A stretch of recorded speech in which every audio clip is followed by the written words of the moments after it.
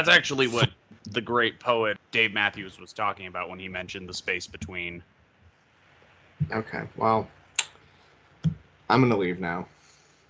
You. That was a good Dave Matthews Band joke. I don't like him any better than you can, except for that song, Space Between. There's no such thing as a good Dave Matthews Band joke. How about this one? Rest in peace. Oh, no. Uh-oh. Yeah, and if they're dead in a week when this comes out, you killed them. Yeah. Oh, no. What have I done? Oh, dear God. I don't know how you're feeling, but Ben has a new favorite in the 2020 stable of best movie he's seen this year. Yeah? Yeah. You're gonna have to wait to find out. When the final reel is spun and the credits have been run,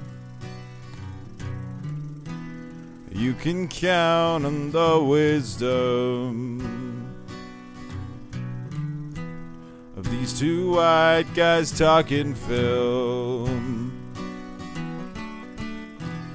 Just two white guys talking film. Welcome, everybody, to TWGTF, or as everybody knows it, from a mall where it has it all to a Vegas Invitational Open where men play a sport that is only covered on ESPN The Ocho. This is Two White Guys Talking Film. I'm, of course, your host, Ben. And I'm Tyler. There's like 11 minutes that we're just going to cut out at the start. That's so nice to know. Thank God. Yeah. You notice every week it's just us talking about how terrible wrestlers are. It's kind of weird. Yeah. That's fun. I don't know. It is, yeah. But we are not here to talk about any of that. We are here to talk about comedic movies we are not sure hold up. We don't even have a section for this because we have to go by a case-by-case basis. They either go in the don't hold up or hold up section. But how are you doing, sir? I'm doing all right. I'm tired. Work sucks. And I'm exhausted. I know how you feel. Well, before we can do that, we should probably take him over to our recommended section on the off chance he doesn't want these two comedy films that you have picked out and to see if they hold up or not. Tyler, what is the best thing you saw this week? Best thing I saw this week was a little found footage horror movie stylized as a documentary called Nori, the Curse. It's a Japanese movie about, like, ghosts and shit. It is fucking super scary. And it's stylized like a mid-2000 Japanese television special. So you get like a lot of NHK stuff. And it's just kind of like archival footage. And it's kind of really fascinatingly put together because it's like a mix of a dude like filming a documentary and like a mix of just like I said, found footage, like television specials, parts of like the Japanese like talk show circuit stuff. I don't know if you ever seen the Japanese talk show. The scene in Lost in Translation where he goes on that Japanese talk show. Is that pretty close? Sort of. Okay. Where you have like a round table of people. You have like hosts who are like constant, and you have like people who will go out and like do something, and then yeah. So it's like a Graham Norton almost, but Japanese. Kind of, but okay. Like a little bit better put together than Graham Norton. IMO. And so it's like a mix of like that and like all sorts of different types of footage. And so you get this like really engrossing effect that like what you're watching is like real, like kind of, you know, because that's like the whole point of found footage is to make it seem like you're actually watching something that actually happened. But the way Nori does it, by like putting together all these like disparate pieces and things that look like they come from like actual TV shows, if you've ever watched NHK, it really, really heightens what the movie's doing. And the movie is also just has some of the most terrifying images I've ever seen. So it's like kind of a combination. If we're still doing that thing in October, I might have to amend my list just a little bit. But yeah, it's Nori, the Curse. Interesting. And it's about ghosts. The spirits. Okay, spirits. Like a demonic spirit possession type thing. It's what year is it from? 2005. Okay. That's not bad. That's actually kind of at the apex of the found footage movies. It is, and I also think it's kind of ahead of... Oh, really? Kind of ahead of the curve a little bit. Because, like, okay, so Blair Witch is what, 99? Yeah. And so you get like a lot of imitators kind of after Blair Witch. But it's before it's before Paranormal Activity, which was 2006. Yeah, like I said, this is probably right before it just starts to get stale, maybe. But I think Paranormal Activity is like the moment where it becomes like, oh, I can make a horror movie for like $10,000. And so like every other horror movie was a found footage movie, and it becomes pretty rote at that point. I think it's before like there's like an established formula to found footage. I think the mid 2000s produced like 3 really just brilliant found footage movies, and I think Nori is one of them. And what would you say the other 2 are? Lake Mungo and Paranormal Activity. Oh, Lake Mungo. I've heard of that movie. Lake Mungo fucking whips. Oh, good to know that's a found footage movie. I'll know not to be super high when I watch that. Yeah, don't be super high. Also, don't be super high because that movie is existential crisis waiting to happen. Later for that movie in October, as my co-host likes to say, hint, hint, winky, winky. Hint, hint, winky, winky. Yes. Well, I could tell you that we opened up the new projector that my mom got me for my birthday and broke it in by watching Assault on Precinct 13 last night. Solid movie, never seen it before, but that's not the movie we're going to talk about because Ben, as you may or may not have heard in the pre-ramble, has a new favorite movie of 2020. Yeah. And I just gotta believe that you're not going to be as wild about this movie as I was if you have seen it. But can I take a guess? You know what? Yeah, go ahead, take a guess. Is it Palm Springs? It's 100% Palm Springs. This is such a fun movie. It is 90 minutes long. It is a great comedy. Andy Samberg is absolutely crushing it, as well as kind of stretching himself in a dramatically comedic role. And if you don't know the twist of this movie, please do not listen any further than this. Go see Palm Springs. And, well, I'm not going to tell you anything more than just go see it. Palm Springs is a lot of fun, and it's a movie that when you find out 20 minutes in what is happening, you're going to be so happy. I haven't seen it. Naomi watched it without me. She just like turned it on while she was working, and I got home, and she was like, "Yeah, it doesn't really seem like a movie that you like." And I'd be like, "You know what? Fair enough." I was like, "Fair point, I guess." I think you would appreciate the premise, at least. I think maybe, because I don't know what it's about. I'm assuming, just from like the comedic aspect, that it's like type sort of thing, but I don't know anything about the movie. Okay, that's an interesting guess you've surmised there. Oh, I'm right. I didn't say you were right. I said that's an interesting guess you've surmised. That sounds to me a lot like Tyler. You're right about what the premise is. Look, whether or not you're right can be determined at the end of the show when we're off the air, but I'm not going to say anything here for our dear sweet listeners. I'm also going to bleep the word for different reasons, but that's just because, you know, I don't want them to get that in their head. I don't want them to get their little hopes up that it might be a movie when it's clearly a movie about like suffering from cancer. Why don't you shut your mouth next time? Hmm? Why don't you do that? I can't believe my wild guess was totally correct. No one said it was correct. You will have to find out when we are off the air at the end where all this is going. Then I have surmised that I was correct. You have surmised nothing, and don't you go IMDbing it to confirm. So Palm Springs and Ninja not gonna play here anymore. Nori. Well, that was a lot easier. Of course. Nori spelled Noroi. Also, it is a Shudder exclusive, so. Oh, fuck yeah. Shudder? Definitely watch it. Guess what Ben's gonna be watching? Nori. They speak American in that movie? I won't watch it if they don't speak American. No, but the subtitles are really good. How can they be bad as long as everything's right? I mean, oh my god, I watched a movie where the subtitles were bad recently, and I was like, what? Oh, is it like Autopsy of a Ghost or some bullshit that you had on your Plex that I saw? Autopsy of a Ghost. Oh, that, yeah. That movie sucks. That was during the furlough. I was on a real, like, just watch hole where I was just laying on the couch watching stuff. I was like, yeah, fuck it, Autopsy of a Ghost. That sounds good. There's better stuff in the Plex now. Oh, no, I know, but I was just, like, I was doing the random number. Yeah, I know. The bad way to watch something. Sometimes you find great things, like Tokyo Decadence. Definitely found a thing in Tokyo Decadence. And In the Cold of the Night. Okay, I still need to watch In the Cold of the Night. Buckle up, Buttercup. What I threw up there recently? What's that? The Italian Godzilla that we were talking about? Nice. God, that was funny. But you know what else is funny?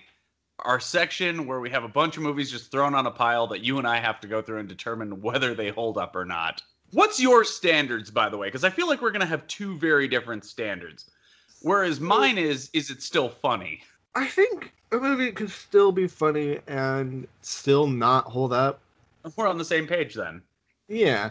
Like, I think if you're like watching it and you're like, wow, this movie really is just fucking tasteless with it, like where it's aiming its humor, then that hasn't really held up. Specifically, like, I think that comedy ages particularly poorly. Oh, yeah, because we're constantly getting more sensitive. Well, it's less like we're getting more sensitive. We're starting to realize, like, maybe we shouldn't make fun of black people. Or, like, make fun of, like, Asian people. Like, we shouldn't be making fun of people for the color of their skin. Or, you know, stuff like that. Okay, hold on. Oh, fuck. This is... There's a difference between making fun of... You're right. Of like them being in on the joke and just being like, those people are Asian, isn't that funny? Like, there's a difference. Okay, you're right. You're absolutely right. There is a difference between there is a difference between Blazing Saddles and Breakfast at Tiffany's. Like, yeah. One is pointing out the idiocy of racism where the other is being racist.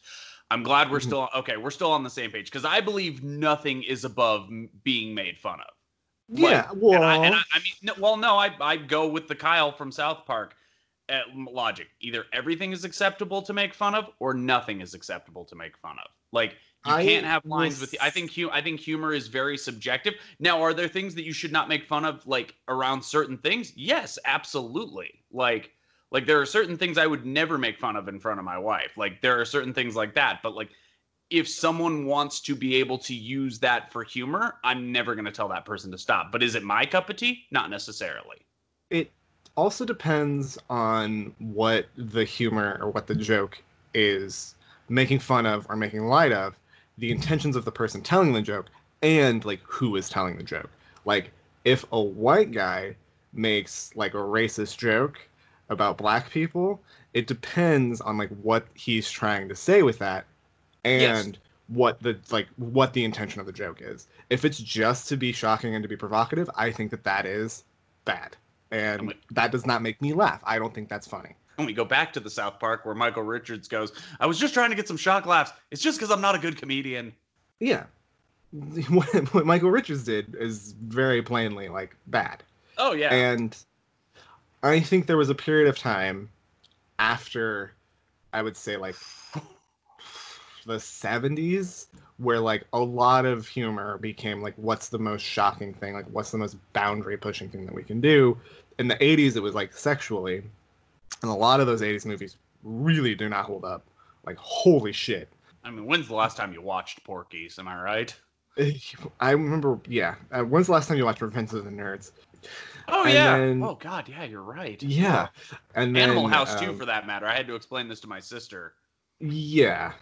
I like Animal House. I love Animal House. It's one of my favorite movies. But I'll tell you, I walked out of that with watching on big screen with my then girlfriend, now wife, and she goes, there were like 2 legitimate rape jokes in there. I go, yeah, I know. Yeah. Yeah. And I just think that like the like necessity to be boundary pushing. But that's what comedy is. Yeah, but like also pushing the envelope. Comedy is poking at someone to the point where they're either laughing or they're trying to punch you. Yeah, but like we're also, when we talk about stuff like that, we talk about Blazing Saddles, right? Yeah. And people on the right constantly like to be like, no one be able to make Blazing Saddles anymore. And I'm like, you're wrong. Make it right now. You could make that right now, because the movie isn't racist. It's condemning racism. Yeah, it's pointing out the idiocracy of racism. Yeah. Yeah. And I think when people examine comedy, especially of certain years ago, they like to hold up and be like, this is still good because I was a kid when I watched this, and I don't want to condemn something that I watched when I was so young. When in reality, you should be looking at it and be like, I'm glad that I've like grown past some of these fucking like horrible jokes. I will grant you, there are like 2 or 3 jokes in the second film that are really like, I'm just like, oh, really? Oh. Real tasteless. Yeah, but I will say this too. There are also a couple jokes in the second one that I'm just like, I fucking almost fell off the couch laughing at something in the second movie today. Yeah, we'll talk about it. Oh, but, yeah.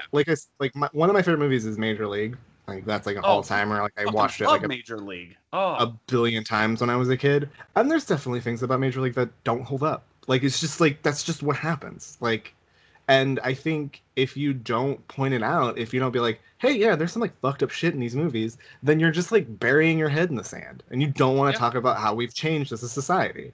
Yeah, absolutely. I'll say this though: if there's one thing that bugs me more than anything, it's that I let over a year go by, and somehow you picked the first Kevin Smith movie. Like that blew my mind. Like I was sitting there watching something. I was like, son of a bitch, he picked the first Kevin Smith movie. If you had bet me $1,000 that was going to happen, I'd be like, I got $1,000 coming to me in 60-something episodes. God, I should have bet $1,000 at the beginning of this. You're like, hey Ben, bet you $1,000 I pick a Kevin Smith movie before you, and I'll be like, yeah, I'll take that bet. I go, but you have to like spring it on me, and you're like, okay, and you're like, perfect. Then he saw the words comedies that might not age well, and he's just like, game, set, Tyler. Checkmate. And speaking of checkmate, this first movie is a game of chess, is it not? It's a real cartoonish game of checkers back and forth from 1995, based in a mall. It's about a couple of rats, mall rats.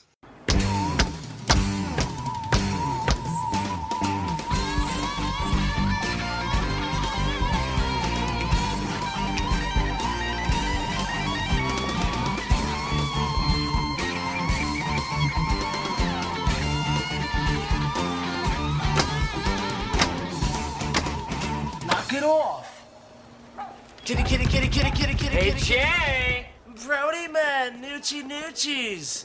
And look at this shit, the mad fat chick killer. Can't believe how fast word travels in this time. Excellent. What's he doing? Shithead here watched Empire and Jedi last week, and ever since he's been trying to do the Jedi mind trick.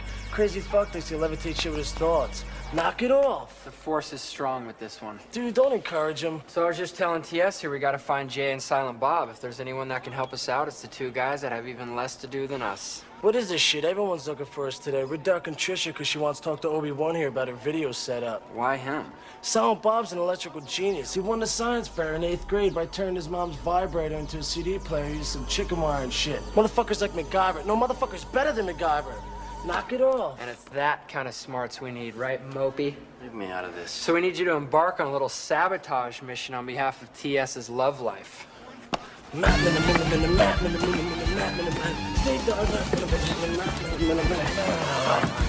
know about this game show thing they got going on here? Well, we need you guys to somehow ensure that it doesn't happen. Is that it? We're gonna do that anyway.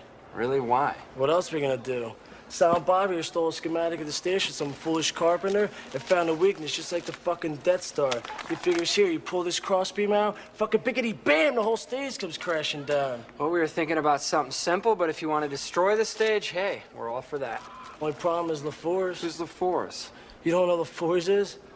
They don't know LaFours is. LaFours is only the most feared security guard in the business, man. 460 collars, all convicted. Ours even got 2 kills. Holy shit, I never thought I'd see the day when 2 such highly reputable mischief makers as yourselves douse their drawers at the side of a mall security guard. Shit, bitch, we're gonna bust up that stage like a high school kegger. We're just gonna outwit LaFours X-Men style. Should I call you Logan, Weapon X? No, Wolverine, snickty, snoring. What he's doing is imitating Wolverine's berserker attack with his adamantium claws. Never would have guessed. All right, guys, you have your mission. Go forth and wreak havoc. Bye, baby kitties. Damn, Silent Bob, show some heart. That's better. We're on the job. Thanks. I have to admit, I'm shocked you didn't try to dissuade them. I would if I actually thought for a second they could pull it off. Oh, ye of little faith. Want a cookie? We've never spoken about Mr. Kevin Smith, or as I like to call him, the nicest celebrity I've ever met. He seems like a really genuinely nice guy who is shocked that he is as popular as he is. I'll say this. Oh. He was not born into film. He came into film, and I think that's the difference between most people who are really nice as celebrities and people who are not. Yeah, I was gonna say he's also from like a middle class New Jersey background, and so like I mean, shit, it was actually lower middle class. He even says like we ate government cheese. he talked about how like getting into college was like hard work, and he basically like put himself into debt to make Clerks, which solid choice and decision. You're right. That is actually the start of his career. He makes Clerks. And Clerks kind of catapults him. Say what you will, who bought Clerks and everything. It's not great, but Oof. well, let's just be honest. This one, actually, we don't have to woof it. Like, Mallrats does not have his name on it, which is great. Like, this is actually a guy who's pretty beloved in the community. Yeah, this was put out by... Gramercy. Yeah, okay. I was like, it's put out by someone I've like forgotten about. They got purchased by Focus. That's why I thought it was Focus Features. Okay, because Focus Features put out the extended cut, which, oof. Did you watch the extended cut? No, I didn't. I started it and I was like, this is so bad. I was just gonna rent the fucking movie. Oh, thank God. Yeah, the extended cut is rough. It's just them putting in all the deleted scenes, which I'm like, they're deleted for a reason, my guys. Oh yeah, you don't need that opening. That opening is so fucking slow. It's long. The only thing that pays off is why he calls him Mon Frere when they first see each other. I guess that makes sense. Yeah, that's the only joke, and it doesn't even need that. Like, Mon Frere is just funny because, like, it's my brother. It's funny without needing it. Mm-hmm. There's a version of that you can watch where I think Kevin Smith, like, the commentary is him talking about, like, what they cut, which is kind of interesting, but you're just like, dude, this is so much slower. I remember watching like all the deleted scenes where it would like Kevin Smith would do like this is like what this is like what this scene was supposed to be, and also like kind of what we cut and why we cut it. He did and like that first scene Jay and is Bob, like 9 minutes long. Oh, it's so long. That Takes opening place is at 9 a minutes. governor's ball. The interesting thing about Mallrats coming off of Clerks is that Clerks is a $0 budget. It's a $0 budget, but it's also like kind of like a realist examination of like American slackerdom and workforce at the time, and like it's just like a slice of life. It's one day, and it still holds up because like it's a snapshot of like what 1993 America kind of felt and looked like. Mallrats, on the other hand, but at is the same... kind of a cartoon. I'm so glad you said this, but at the same time, there is something to Clerks that puts it in this didn't happen universe. Mm-hmm. He has this innate ability to meld kind of the possible with the impossible. Like, it's impossible for everything in Clerks to kind of happen in that one day, and yet it does. But, like, at the same time, like, he also builds and starts mythology. The connection to Mallrats and Clerks is pretty apparent. With women dying in mid-backstroke. Yeah. Exactly, and that's where we begin. The beginning of this movie, the actual cut, and I'll say it, the better cut is actually the theatrical cut.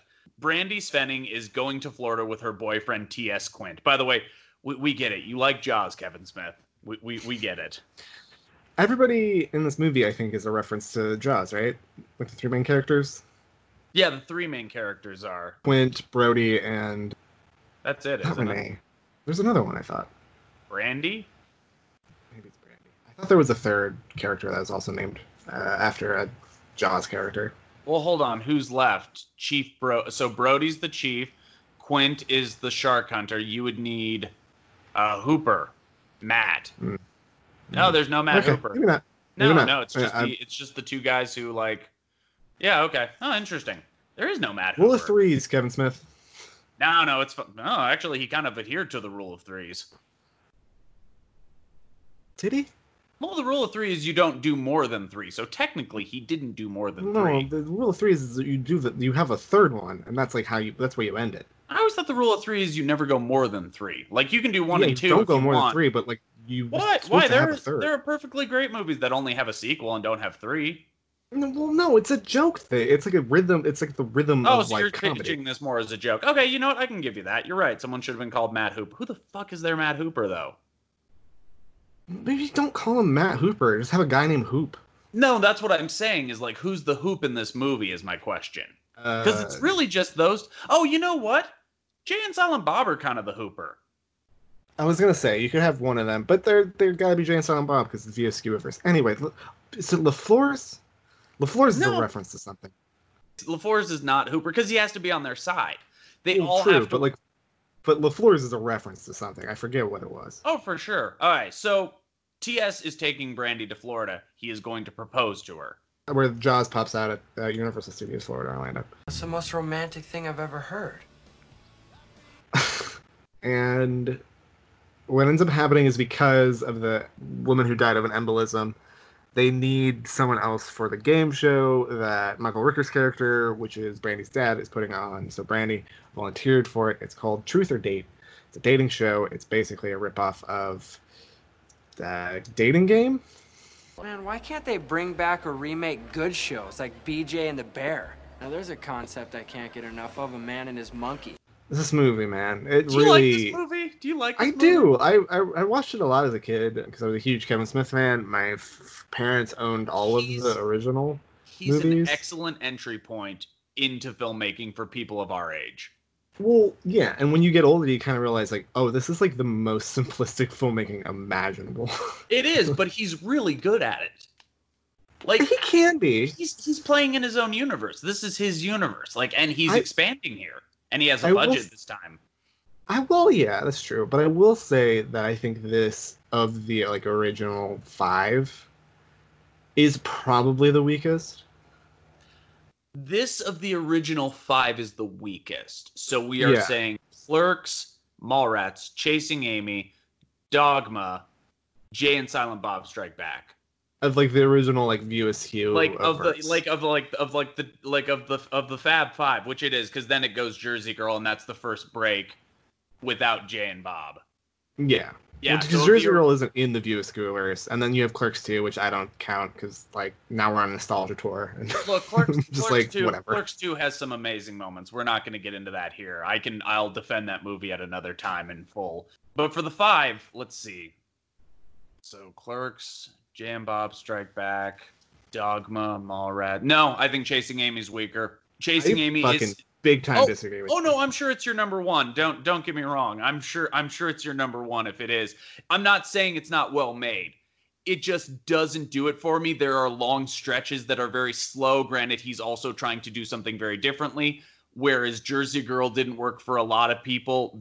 And it did for me. This worked for a lot of people. It doesn't work at times for me. It just feels very slow. It's got great performances. I won't say anything bad about it, but that would be my number 5 out of those 5. Mallrats is slightly ahead of it, but I think Mallrats is just such fucking fun. Like from start to finish, you're having fun in this movie.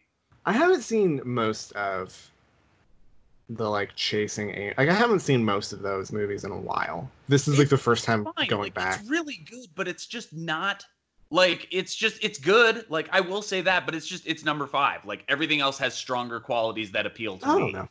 I think Chasing Amy is him shooting for a more serious style of filmmaking. He was clearly inspired by like his friends in the indie film scene who were making like more like he has said that he was inspired by the movie Go Fish, which is like an interesting thing for Kevin Smith to be inspired by. Like I would never imagine that he would even have seen that movie, but like he was friends with a lot of those people who were making those like that were in the new queer cinema movement of the 90s. And so like I think that's his attempt at something in that, and so that's why I think Chasing Amy is the most interesting, because it's him like not doing just a straight comedy. I think Dogma's also really interesting. Dogma's fantastic. Dogma's like my number 3, but Clerks it's a masterpiece. Like Clerks just works from the start of it to the absolute end. Like and it's so raw and great. Jay and Bob Strike Back is one of the funniest movies maybe ever put to film. Fight me on it. And it's weird too, Jay and Bob is not the first one I ever saw, which is usually why my number 2 falls there. Number 3 is Dogma. Dogma is such a wild swing, and it connects, but it's not like a home run. It's like inside the park triple. What's so weird is I think Kevin Smith for a period of time was like really he was good. cylinders. he just kind of got distracted with other stuff. I think Zack and Miri really has left a scar we've never seen go away, which is a shame. That movie's very fucking beautiful in some ways. That movie has one scene that I remember being the funniest thing I've ever seen, and then, What is like, that? the rest. It's the one Justin Long shows up for like five minutes. Justin Long crushes it in that scene, to be sure, but there is a sadness and a beauty to like the romance between those two in that movie. Like there is like some really like beautifully done like romantic chemistry between Banks and Rogen. And I'll say this too, it's Rogen's most underappreciated performance in some ways. I like the idea of Zack and Miri make a porno. I just don't think that movie's very good. The problem was too, they made them change the marketing. The marketing for it was so smart. I also think Cop Out was Cop Out was bad. Yeah, Cop really, Out was really bad. Well, and it's also, not you his had all fault. the Bruce Willis stink. Yeah, exactly. Yeah, he was We've producing never it, said and the other people were directing it, and they got fired. So TS is told by her, I have to do this game show for my father. He's an absolute monster, but you did kind of kill this girl who was going to be on the show because she had an embolism in her brain because you told her she would look fat on TV, and she swam a bunch of laps and died. And TS doesn't take this well. 500 laps, yeah. Yeah. In the middle of her 700th lap, an embolism in her brain just went out. She's fucking dead? By the way, Jeremy London is the fucking Golden Ham winner every moment of this movie. It's because he has one mode, which is to overact, and it's comical. Is he the weakest part of this movie? Yeah, maybe. Jeremy London is not alone in the being broken up with business, because she breaks up with him. She says, you're so selfish. Like, we can't go to Florida. You're being selfish. And the other man is Brody. Maybe my least favorite character to be around. Brody? I think if Brody came up to talk to me, great. I would be like, I gotta go the other way, man. I got things to do. Brody is great. He's sorry, I love so exhausting. Oh yeah, but that's the point. That's exactly what he's supposed to be. But he fires up TS so much that TS gets it done. I don't know if that's the point though. Brody, I think, is supposed to be like Kevin Smith. No, he is. Like that's what he said about the character of Randall. He goes, I wrote all the best jokes for him. Oof. Also, I mean, like, it doesn't matter. Neither of these guys are in love with the women they're in love with. They're in love with each other. Like, that's what no one seems to understand. That's true. Yeah. Best friends. So Brody gets broken up with by Renee, and it's because he won't introduce her to his mother. It's for a lot of reasons. There's a lot of reasons, but that's one of the big ones. And she gives him a letter, and TS comes over to Brody's house, and the two go down to his basement where he lives clearly with his parents. Who didn't live in a basement with their parents? Raise your hand. My parents didn't have a basement, so by technicality. Do you think you would have at one point? Maybe. I don't know. I definitely wouldn't have had a Sega where I paused the game and then picked up the game because I was beating whomever 12-1. Breakfast, schmreakfast. Look at the score, for God's sake. I'm only in the middle of the second and I'm winning 12-2. Breakfast come and go, Renee. Now Hartford, the Whale. Hey, they only beat Vancouver once, maybe twice in a lifetime. Do you want to know the most interesting fact about the Hartford Whalers? They stopped being a team 2 years after this movie. Coincidence? Is that true? Their last season was, I think, 1997. They used to be an NHL team. I did not know that. No, I know that. They have one of the most spectacular fights ever put to film, pretty much. Like, both benches clear. I mean, I'm not a hockey fan. I don't know much about the Whalers. I did look them up. And New Hartford, I think, is in Massachusetts. I believe. Right? Yeah. And, yeah, they moved somewhere. I don't know where. Ontario. Who gives a shit? But I just thought it was funny that, like, this was like 2 years before they stopped being a team. And the joke stopped making sense. Oh, stop. It's a good joke for the time. People who saw it laughed. It's all right. Yeah, the few people who saw it. We'll get into how this movie lost all of its money. Yeah. So he gets broken up with two. The two of them are like, what the hell do we do? There's a really crude joke about a blowjob that I completely forgot about. Yeah, it's rough. And I got to tell you, that's wrong. He's wrong. I'm just going to say that. Brody's wrong about a lot of things. He's not wrong at the end. I'll say that. I think he redeemed He's himself. wrong. About, like, a lot of things. Look, I think he's a different type of guy. I don't think this guy exists anymore. Yeah. I thank fucking God. So they go to the mall, and you know what? You get a little nice thing here. Brody takes it to the head from a scaffolding. I think that's a funny joke. That's a fucking straight up just like a Looney Tunes bit. Well, that's the point. This is a cartoon. You said it earlier. Yeah. But like he's like, you always gotta be facing forward. You gotta keep your eyes on the prize because you never know what's gonna happen. He turns, immediately gets hit in the face by scaffolding. It's good. That's a funny bit. It's so good too because TS bends down. He goes, Learn to heed your own advice. Where the hell did that come from? What's going on here? It is really like Daffy and Bugs, isn't it? It is. Before we go much further, do you know anything about Jason Lee?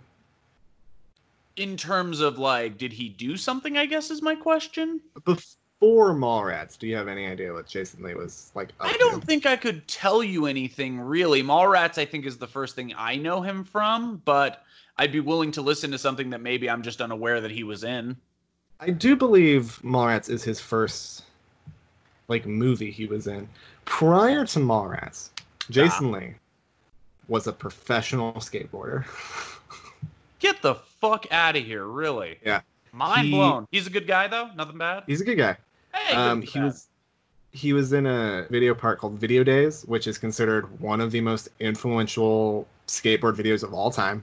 Really? And most importantly, was the first long skateboard video directed by, can you guess who it was directed by? Spike Jonze. Spike Jonze. Oh man, look at that. We both did it this time. You potentially called something right in the best of the week, and I definitely called Spike Jonze right. Mm-hmm. Yeah. Fucking what's wrong with you? Fucking ruined it for everyone. You don't even know it. I may just leave it in to punish them. I really may. And just like I know a couple people who listen, I'd be like, hey, you should really watch Palm Springs before this date. Jason Lee popularized the 360 flip. Great skater. What? If you've never, he didn't invent it. Rodney Mullen invented it, but he definitely made it like popular.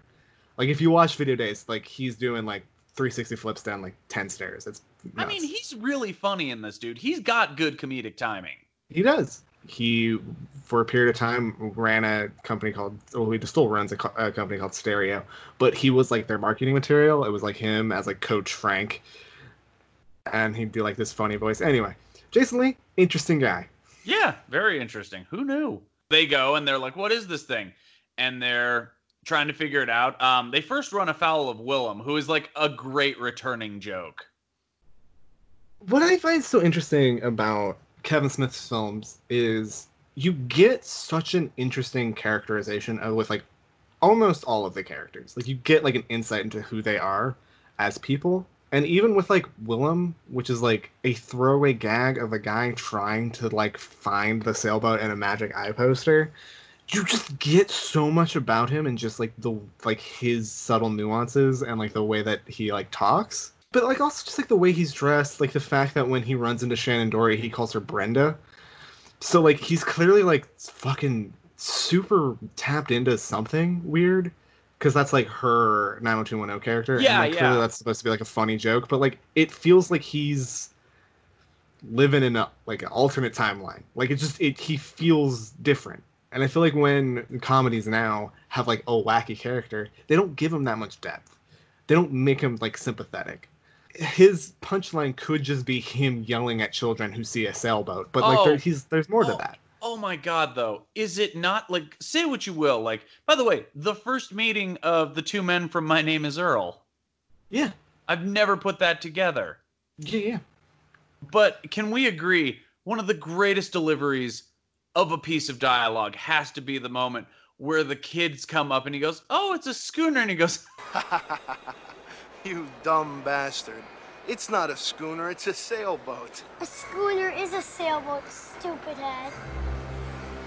You know what? There is no Easter Bunny! Over there, that's just a guy in a suit!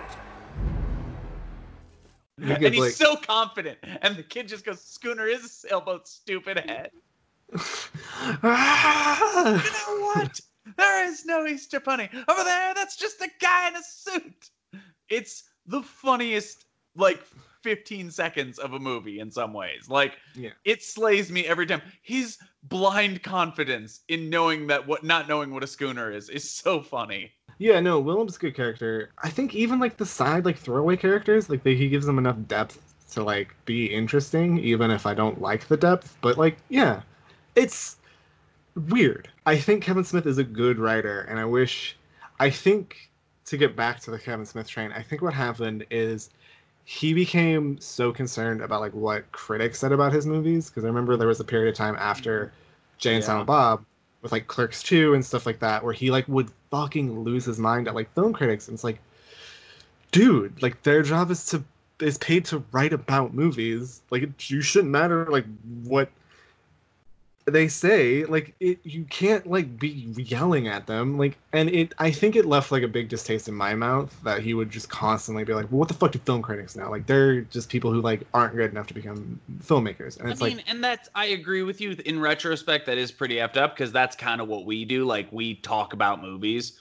And we're we not talk critics. about, I mean, I don't know if I'm a critic. I don't know if I'm a guy who just has a podcast who has the ability to voice his opinion. But if a critic is anything but an opinion, then yeah, I guess we are kind of. And we do talk about them objectively. We rate them and everything. It's such an odd movie. Like, in the way that, like, they kind of just meander through them all, and, like, just stuff happens, and, like, I don't know. It's like, also, you just meet a lot of people along the way. Mm-hmm. We haven't even said it. They run afoul of Ben Affleck's character, who there's a real character. This is pre Good Will Hunting Ben Affleck, right? I believe that is correct. Ben Affleck weirdly ride or die for Kevin Smith. Like, I don't know what, like, if he's just good friends, like if like they're friends, or he just like loves working with Kevin Smith. But he was in the reboot, right? I mean, dude, he's in. I mean, let's count them. This is the first: Mallrats, Amy, Dogma. Right, he's in Chasing Amy. Jersey. He's the fucking lead of Chasing It. Well, technically, Joey Lauren Adams is the lead. Her name is in the title. Or excuse me, not her name. I'm sorry. No, actually, yeah, no, he is the lead. Yeah, it's from his perspective. Jersey Girl. So yeah, he's in. Yeah. He's in 3. He's in Jay and Silent Bob Strike Back. He has a cameo. He has 2 cameos. He plays Holden McNeil, and he also plays Ben Affleck in one of the funniest scenes ever. Oh, right. Jesus, Ben, another dead hooker? Ha, no bullshit. I wasn't with a hooker today. Ha ha. Let's see. He does Jersey Girl, so that's 5. What does he do after Jersey Girl? I think it's Clerks 2. Yeah, I think he has a bit in Clerks 2. He's the guy at the thing, so that's 6. Then we go Zack and Miri, which he's not in. Yeah. He's not in Tusk or any of those. He's not in Red State or Tusk. He's not in Yoga Hosers, but he is in Reboot. So he's in like 6 of his movies, which is a lot. And honestly, dude, I'll tell you this. He fucking crushes it in Reboot for like his 4 minutes. He was being interviewed for like one of his Batman things, and Reboot was like getting made, and they asked him like if he had gotten a call for it, and he said no. Like you should ask Kevin Smith. Like your guess is as good as mine. And because of that, Kevin Smith like wrote like a bit part for him to show up and Reboot and call them, and he was there. It like, actually kind of ties the movie together. It's weird. Like, it's weird how ride or die Ben Affleck is. I think he gets him. I think they are both guys who kind of came from nothing. Ben Affleck just happens to look like Ben Affleck. By the way, dude, just stop drinking. That shit is gonna turn on you. You are gonna look like a puffy Mickey Rourke, and that's not a good thing. I think they just get it. I think their sense of humor is very similar. Like, I think Ben Affleck just kind of gets Kevin Smith. It's just, yeah, that's like my friend Kevin Smith. Like, he makes movies, I star in movies. Like, this makes sense. I mean, he's his fucking De Niro, man. He is. It's great. I think Affleck. I've never put that together until today. He totally is his fucking De Niro. Jersey Girl, dude, like, say what you will. Jersey Girl is fucking sweet. Like, Jersey Girl is his attempt at a Mel Brooks movie, correct? Not Mel Brooks. James. Oh man, I was like, wrong Brooks. How fucking dare you? I would more say it's his attempt at a John Hughes movie. Like, he says it's very heavily influenced by She's Having a Baby. That's a Hughes movie? Yeah, that's a Hughes movie. I think that's his penultimate one before Curly Sue, and then he untimely kicks off. Well, he doesn't make a movie for like 10 years and then untimely kicks off. Yeah, very true. Yeah, because John Hughes had Money to Burn. We may never do a Kevin Smith Mount Rushmore, but goddamn, this might be it right here. We Like, just gone off in so many different directions. I know, but it's all been about him. Like, it's all been about this movie, and because there's True. so many characters. They also come to Jay and Silent Bob. I mean, what do we have to say about Jay and Silent Bob? Actually, this is like being the a weirdest fucking Jay and cartoon. Silent Bob. Yeah, this is actually the weirdest Jay and Silent Bob of all the Jay and Silent Bobs. I think it's also maybe No, Chasing Amy. They're not in Chasing Amy like at all. I mean, they have a pivotal scene at the end. They have a monologue that Kevin Smith gives to Ben Yeah. Affleck's character. Yeah, exactly. Yeah, Dogma, they're like sort of like this. I feel like this movie treats them as like cartoon characters. I think that's a bold choice because the whole movie kind of feels like it's in a cartoon, but like you feel like you're in like a cartoon of a cartoon. Oh, like they feel slapsticky. Well, they have plans. Okay, so here's the thing. Here's what I will say. Clerks is treating them like, I would almost say, the way you would tell a story about people from back in the day. Does that make sense? Like, they're almost a little embellished right there, right? Yeah. Second part, Mallrats. They are treated like full-blown cartoon characters. Dogma, they are treated like comic book characters. And I will say for Jay and Bob, that is maybe even now like a modern-day cartoon character. Yeah. And then where do we go from there? Clerks 2, they are kind of almost like back to their role of observing because it's more about the clerks at that point. They feel like goofy sidekicks in Clerks 2. They do feel like goofy sidekicks in Clerks 2. And we don't see them again till Reboot, where they are kind of the last gunfighters riding off into the sunset. I think I should watch Reboot. Reboot is so fucking fun, dude. There's a moment that almost made me cry. I will legitimately admit that. Dude, it involves Affleck. It's really good. Yeah. So they find out this stage is being erected, and this stage is the game show that Brandy's father is putting together. It's just the dating game. Like, if you've seen the set for the dating game, it's the same thing. Yeah. You got a big heart-shaped chair, you got a wall, you got a guy named LaFleur's. I hear he even has 2 kills. What's your favorite them trying to take out the stage? I love the Batman one, because that one's like the goofiest one. But there is something about him stepping on the like kids roller skate thing. Like it's like a car. It's a truck. Yeah, it's like a little dump truck, but he steps in it. Also, when they hard cut into that kid's eyes and he just like squints them, you're just like, nice. That's kind of goofy. I think their stuff is really goofy. I wish there was like, I love them like escaping where where like Silent Bob runs past the like LaFleur's and hands in the quarters too. Yeah. But like no, when they're like chasing after them outside of the mall and like Silent Bob runs past LaFleur's. Like somehow he's just faster. He's just faster than they are. I mean, I'll say it. There are 2 deliveries from Jay in this movie that are amongst my favorite deliveries. One is "I'm satisfied." Yeah.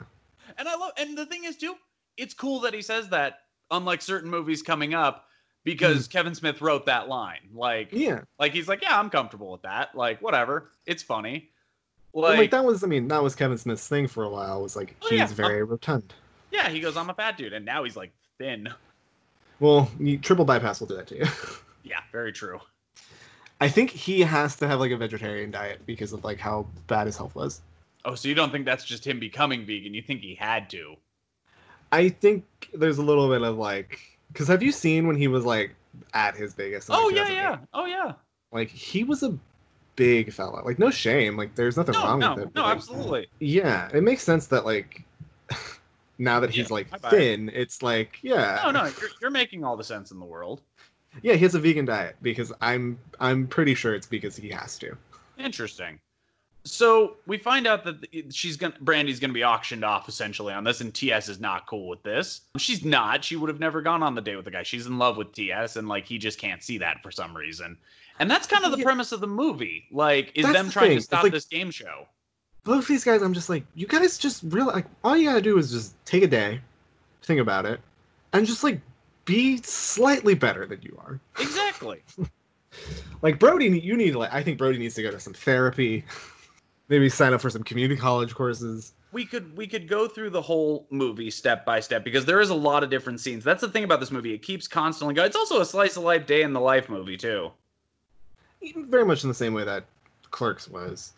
Although I think Clerks clearly is inspired by maybe one of my favorite movies. Kevin Smith has said it was inspired by like Do the Right Thing, like day in the life, like one day thing.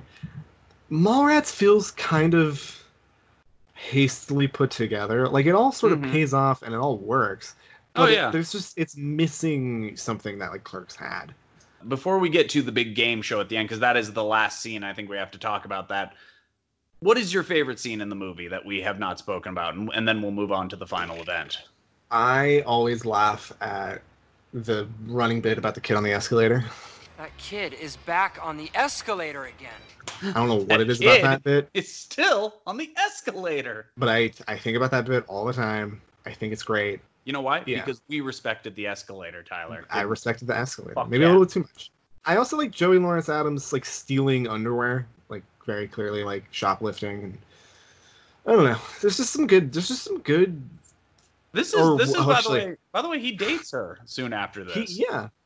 Chasing Amy is like about their relationship a little bit. Oh no, I know. Not like totally, but like a little bit. Oh yeah, sure. When they beat up the Easter Bunny is also very funny.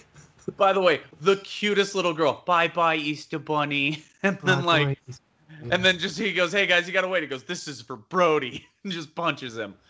So they eventually get chased out of the mall. They go to the dirt mall. They meet a topless fortune teller. By the way, it's so funny. I like that Brody's repulsed by it, even though it's like totally natural and fine. And Brody's like, "Oh my god, a third nipple! That's the worst thing I've ever seen." It's as clear as the light of day. She tells them they got to go back and settle their shit. TS is inspired by it. Brody also gets beat up by Ben Affleck, who says he's going to date his girlfriend now and penetrate her in a very uncomfortable place, which the joke seems to become, like the back of a Volkswagen? Ho, ho, ho, ho, ho, ho. Yeah, it's not great. It's one of the few jokes that doesn't hold up. They get back and they go on the game show.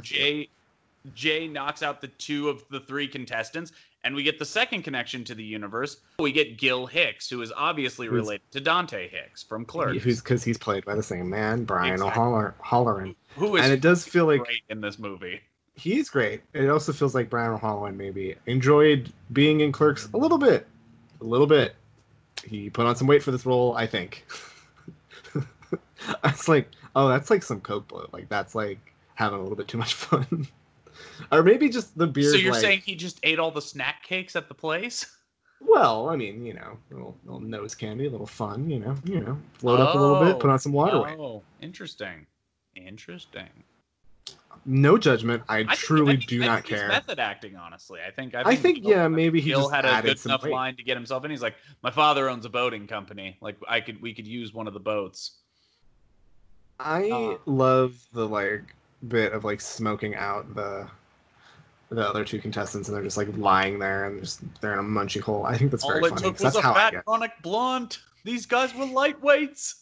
My favorite thing is that the weed that they're smoking then is significantly worse than the weed that I smoke now because mine comes from a store.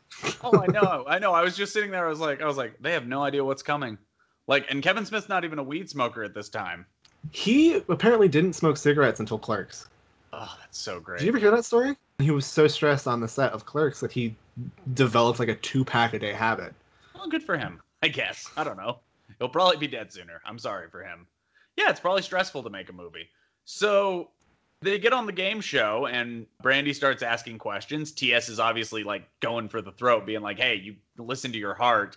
And Brody is just making a mockery of this game show. All the while shaking the hand of Mr. Svenning, who has eaten chocolate-covered pretzels that Brody has touched with his ass hand, which I guess is the grossest joke in the movie.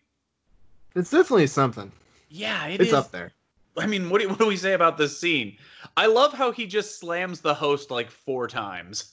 I just love the host just sitting there silently, just smiling. That's my favorite part, is anytime they catch the host and he's just Richard Dawson, go back to your podium until it's time to play the feud. Not just yet, Pat Sajak. Art James is who played Bob Summers, host of Truth or Dare. Is that what that is? I think he's good. I think he's the perfect Truth or Date. Truth or I think Date, he's like that's right. I think he's kind of like the perfect like guy for it. He just has such good timing. By the way, how good is Michael Rooker in the movie? This is like the first movie I ever saw Michael Rooker in. When I was watching it, I was like, all right, we need a funny straight guy. Quick, give me the guy from Henry Portrait of a Serial Killer. I do love too. Like, apparently he was gonna have a really bad gray wig, and then at one point Michael Rooker was like, "I don't think I look old enough to be her to be her father." And he goes, "What if you were just bald?" And he goes, "I like it." And they threw the wig in the trash. Apparently, it wasn't a wig. He was gonna dye his own hair, and then he shaved his head off. Like he shaved his hair off. Oh, really? And he's like, "Nah, bald is better." Interesting. I mean, I it heard works. that he was dyeing it, but that's the IMDb. So maybe he was gonna have a wig. I don't fucking know. This was his madcap attempt to be, what do you call it, Woody Harrelson himself. Let's be honest, he's been bald the rest of time after this movie. Yeah, he doesn't really. It never really. A natural born killer's it. Just going back. Some Goodbye Horses is playing in the background. He's crying as he's just shaving off the remnants. But yeah, it goes horribly. I mean, for like every reason a game show should go bad. But TS gets the girl because he's not being selfish anymore. Like, he learns. And yeah, and not only that, also Brody meets his hero, Stan Lee. Yeah, that's the other thing, is apparently he didn't think that they would be able to get Stan Lee. And so he wrote it to be like a Stan Lee like fill-in character, and then just through like an acquaintance they got to ask if Stan Lee wanted to be in the movie, and Stan Lee was like, yeah, of course. It's me in a movie? Duh. Yeah, he goes, here's $200, and they go, what's this? He goes, oh, I'm paying you. This is my per diem for being in the movie. Pretty much. And like they go, no, we pay you, Stan. He goes, what? Everyone else has just been telling me I need to pay them.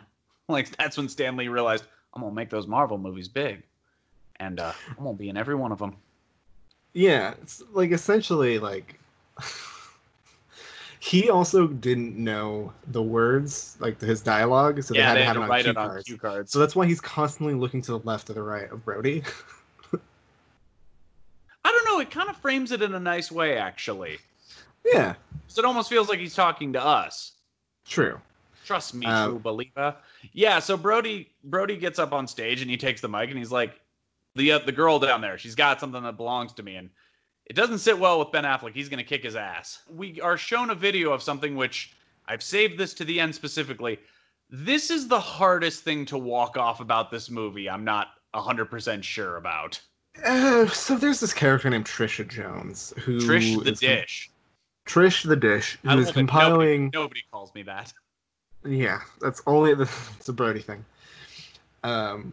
Who's writing a book called Borgasm and is compiling the sex drives of men from 14 to 30, which wouldn't be fine because 14, pretty low number. And you might be wondering, like, wow, that's a really low number. Why is it so low? It's because she herself, even though being played by someone who is clearly in her mid to late 20s, is 15. And it's not good. That's not a good look. It's real weird. I mean, and the joke, I will say this, he does cover his ass by saying, are your parents aware of this? And she goes, yeah. Like it almost seems like she's very progressive, she's almost like a weird future character who'd be like, yeah, like I'm tackling the subject as a researcher. Like, that's kind of the way he tries to, but it's like, why 15? Like, so the interesting thing is, I think Kevin Smith clearly doesn't want to portray female sexuality as an inherently negative thing. Mm-hmm. And it's something where, like, he clearly wants this to be, like, sort of a positive representation of this character. But, like, her being 15 is very clearly a plot point because it has to be below what could be considered the, like, threshold of statutory rape, because 16 is where it is in some places, so 15 is clearly, like, the agreed upon number. Because essentially what has to happen is Shannon Hamilton, Ben Affleck's character, has to be arrested for statutory rape at the end, because that's how it all fucking comes together. And instead of writing yourself out of this and doing something completely different, he backs himself into a very awkward and weird corner. I don't like it. It really just it doesn't. It leaves a weird taste in your mouth. Yeah, it is the part that kind of falls apart. Wow, we tied this up nicely. And the video you see is Ben Affleck having sex with her. The look on her face in the video is so funny because of how bored she looks. Yeah, she looks like she's about to fall asleep. And she's actually might be doing her nails at one point. Like she might be like looking at her nails. That's what she's doing, and she's like looking at her nails. So and like the two cops arrest him, and the crowd breaks up from the game show, and Michael Rooker is told, no, you don't get to have your game show, but this guy should take over hosting duties for the Tonight Show to Brody. And TS gets the girl, and Renee and Brody get back together, and we get some awesome post credits. Minus the Shannon Hamilton bit. I don't like it. Yeah, it's not good that he's also sexually assaulted. Like, I mean, I guess you could argue the crime fits the punishment. But like, it's also one of those things where it's like prison rape. Trigger warning. Prison assault. True. Is not great. And is an underreported thing. Yeah, very true. You shouldn't be like, oh, it's so good that he got like assaulted in prison, because it's not. It's like it's like a constant. The rest of them are good. The rest of them are good. They're still pretty good. When Brody gets pushed out in front of the crowd, and that suit is just too big on him. Like that's funny. I like that it's like a riff on Fast Times at Ridgemont High. It's like the same font and everything. Yeah. You get a hint at Jay and Silent Bob Strike Back, which would not come out for like 6 more years, 7 more years. Yeah, but it's kind of great though, like that he eventually did close that loop. Yeah, and that was meant to be the end of the View Askew-verse. Like that was. Clerks 2, like you said, it's that extra little. I mean, like he I'll give him credit when he shot that scene with God closing the book.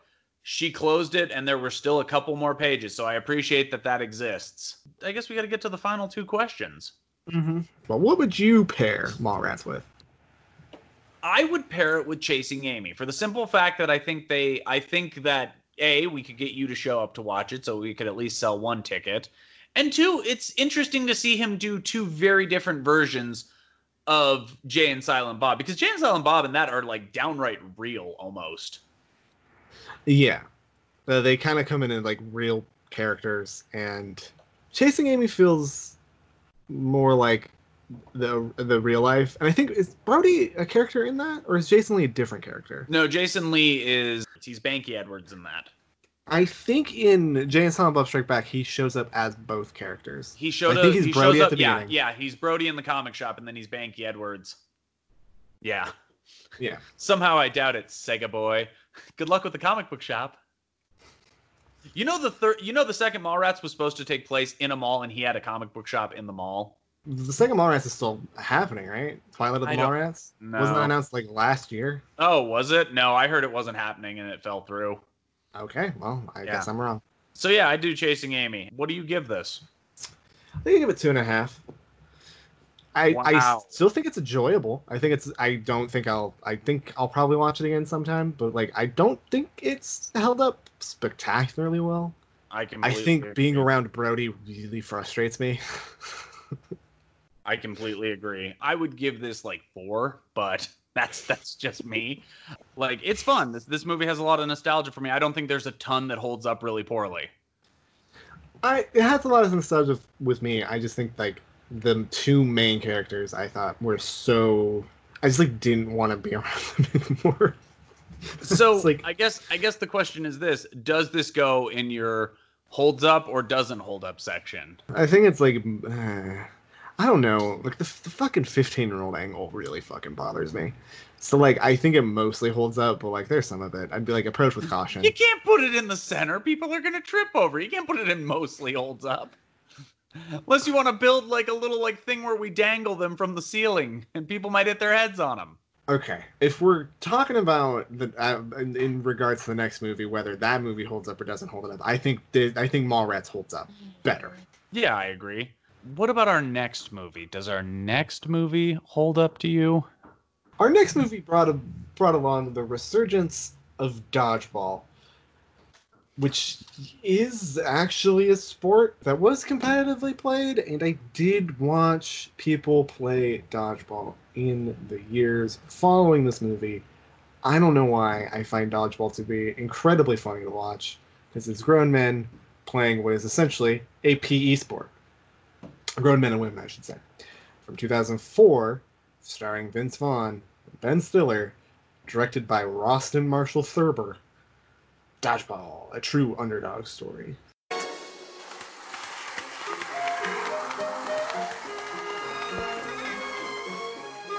Hey there, Timmy! Holy mackerel, mister. You scared the jeepers out of me. How would you like to take a break from that fine lead-based paint and learn about dodgeball? Boy, would I. Wow. Where am I, mister? You're in a Chinese opium den, Timmy. This is where the sport of dodgeball was invented in the 15th century by opium-addicted Chinamen.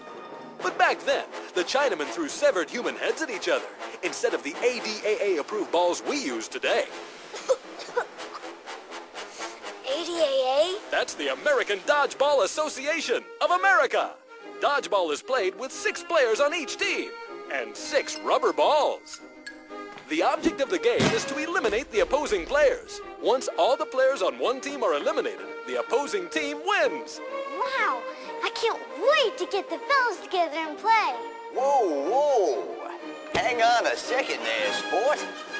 Patches O'Houlihan? That's right, Timmy. Patches O'Houlihan, 7-time ADAA All-Star, is here to take you the rest of the way. Jeepers. Really? You betcha, champ. If you catch a ball that's thrown at you before it hits the ground, then the player who threw that ball is out, not you. Plus, another player from your team gets to come back into the game. It's a 2-player swing. Gee, thanks, Patches. I can't wait to start my own team at school. Atta boy, Tiger. But remember, dodgeball is a sport of violence, exclusion, and degradation. So, when you're picking players in gym class, remember to pick the bigger, stronger kids for your team. That way, you can all gang up on the weaker ones, like Winston here.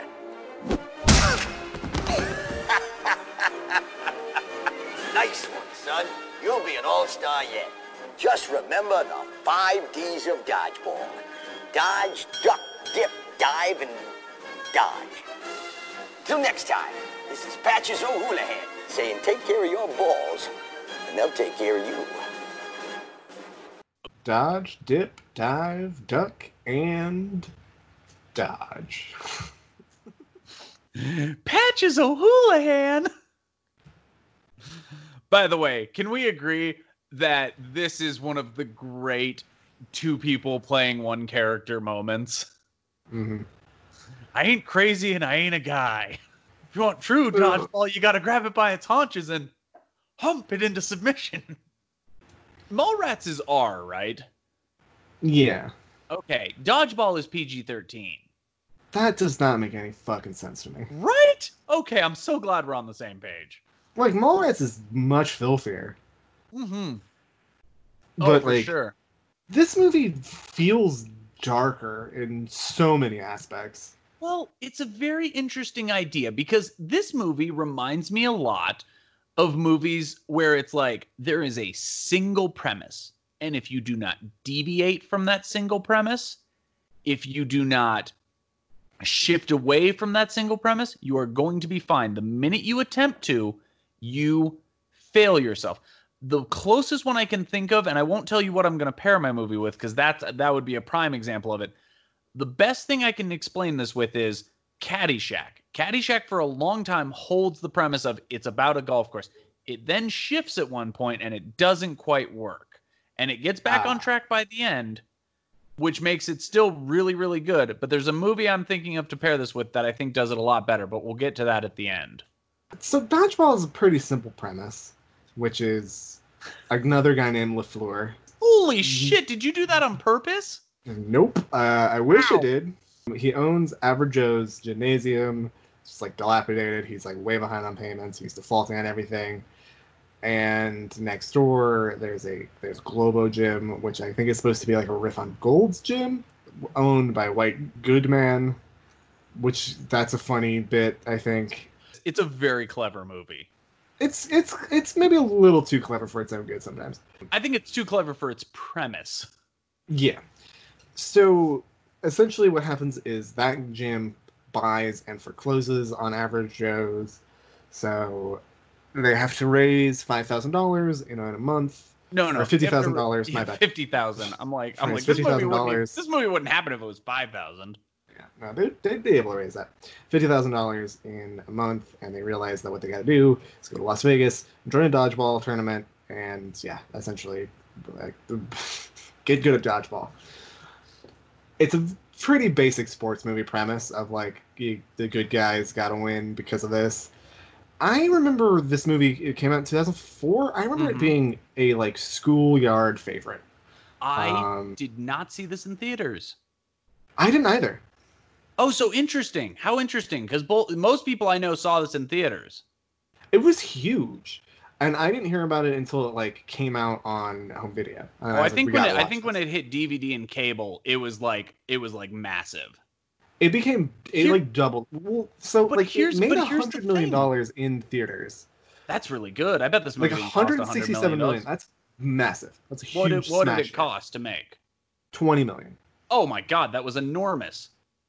So, it was released the summer of 2004, and I remember getting to school, and everyone was like quoting it and talking about it, and I was like, "What the fuck? I haven't even heard of this movie." And when it came out on home video, I was like, "We gotta rent this." And I remember my family was like, "Oh yeah, that was really funny. Good find. Way to go." Like 2 summers, it was like, "Okay, here's Dodgeball and here's Scrubs." 2 things I'm pretty sure don't hold up. Scrubs like at all. Yeah, I like Scrubs. I think it sucks now. It's fine. It's fine, but it's just like you're like there's better stuff. I definitely think this movie has its moments that are really funny. I think there are definitely jokes I think that still work, but for the most part, a large swath of this movie I think is like pretty bad. Do you know why I think this movie works? This has potentially the best well-rounded comedic cast I've ever seen. It's a good cast. Vaughn is amazing as the hero, the put-upon hero, who's kind of like self-aware enough. Like he's pretty much a straight man.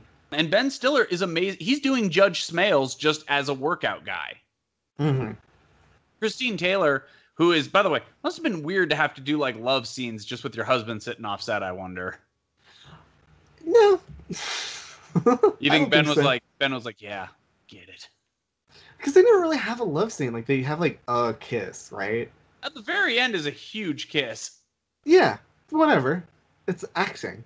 I guess that's true. Christine Taylor plays the woman who is helping Globo Gym foreclose. She's, like, the lawyer, who they're both kind of smitten with. But the thing is, like, the secondary cast below them, because they're, like, the 3 leads, in my opinion. The secondary cast below them is amazing. Stephen Root is so funny in this movie. Wait, has any? No, it's not Stephen Root. Someone else. What are you thinking of? Thinking of the principal from. Thinking about I'm thinking of the principal from Ferris Bueller. No, that's Ed Rooney. Yeah, he's the one that is bad. Don't. Yeah, no. Google, Stephen Root's a good guy. No, Stephen Root's want to be sad. No, Stephen Root's the blind man from Get Out. No. I was like, oh no, Stephen Root. Like I was like, oh no, that guy. And then it wasn't that guy, and I was like, oh okay. I thought I was gonna have to watch a movie with the fucking. I think your spoiler alert should be as Stephen Root is to good as whoever that guy's name is to bad. Yeah, that guy's bad. And then we'll just hyperlink both the names so they can remember. Yeah, the other guy's in Deadwood, right? Yeah, he is. The big He's in a bunch of stuff. Yeah. That guy. I don't like that guy. Yeah, he's got a real Errol Flynn thing about him. It's worse than that. Yeah, that's true. Yeah, it's very true. Significantly worse. Yeah, that's pretty true. I don't know, that's pretty bad too. Let's say they're both bad. Let's keep going on to Dodgeball, which stars Stephen Root as well, and he's amazing. One I think in society's view is clearly very, very, very, very bad. You could argue Stephen Root is the reason they saved the day. Yeah. Yeah, because he's the one that's like, we gotta do this, there's a dodgeball tournament. Yeah, and that's the thing. He reads Obscure Sports Weekly. Obscure Sports Quarterly, the OSQ. Quarterly. That's even funnier. I know. Oh yeah, the OSQ. Yeah. And then you have Justin Long, he's also in it. Even the guy beforehand, the guy who becomes like kind of the assistant coach, is really great. Hold on, he's the guy who falls in love with Missy Pyle's character. Oh, yeah. Not New Guy, but the other guy who was kind of like New Guy. Joel David Moore. Yeah, Joel David Moore is fantastic. Yeah, as Owen. And Chris Williams as Dwight is great. But I mean, none of them, and you're right, Justin Long is really strong too. And they all have their little things they're doing throughout the movie. That's the other reason. They're all doing their things, but they're all revolved around the main plot, which is save average Joes by playing dodgeball. That's literally the plot of this movie. I think this movie stumbles upon a hidden comedic secret, which is just hit Justin Long with things. It's so funny. Wrenches, balls, just cars. put Justin Long in pain, pretty much, is what it is. Pretty much. And, the sad thing is, though, they're all really good, like, every single one of them. Stephen Root comes close, like, at times. Like, his anger scene is absolutely incredible. But no one can hold a candle to Alan Tudyk as Steve the Pirate. Gar, Steve. The Dread Pirate Steve being nomad. Why is he a pirate? So when I reference like the Walter stuff and like having like a weird character, I love Alan Tudyk. I think he's a great character. I think he's a great character actor. I think he's really good in this role. Wait, who's Walter? Oh, William. My bad. Willem. Oh, okay, Willem. From the other movie. My bad. Okay, gotcha. I get W names confused. No, I get you. It's a stupid letter. It should be eliminated. And yeah, well, fuck anything. WXYZ, get out of here. I'm gonna say this too. Yeah, they do really feel phoned in, don't they? Yeah, just those letters. It's like we need weird shit. We need 2 letters that make exist. I'm gonna say this. Now. Anything after P, fuck it. No, I like V. Statement. You know what? We Anything after V. Anything after V. Yeah, W, X, Y, and Z. You're absolutely right. Fuck it. Anything after V is not my thing. I have a Y in my name, and I'm still like, yeah, get it out of here. Tallur. Yeah, I like Tallur better. What's up, Tallur?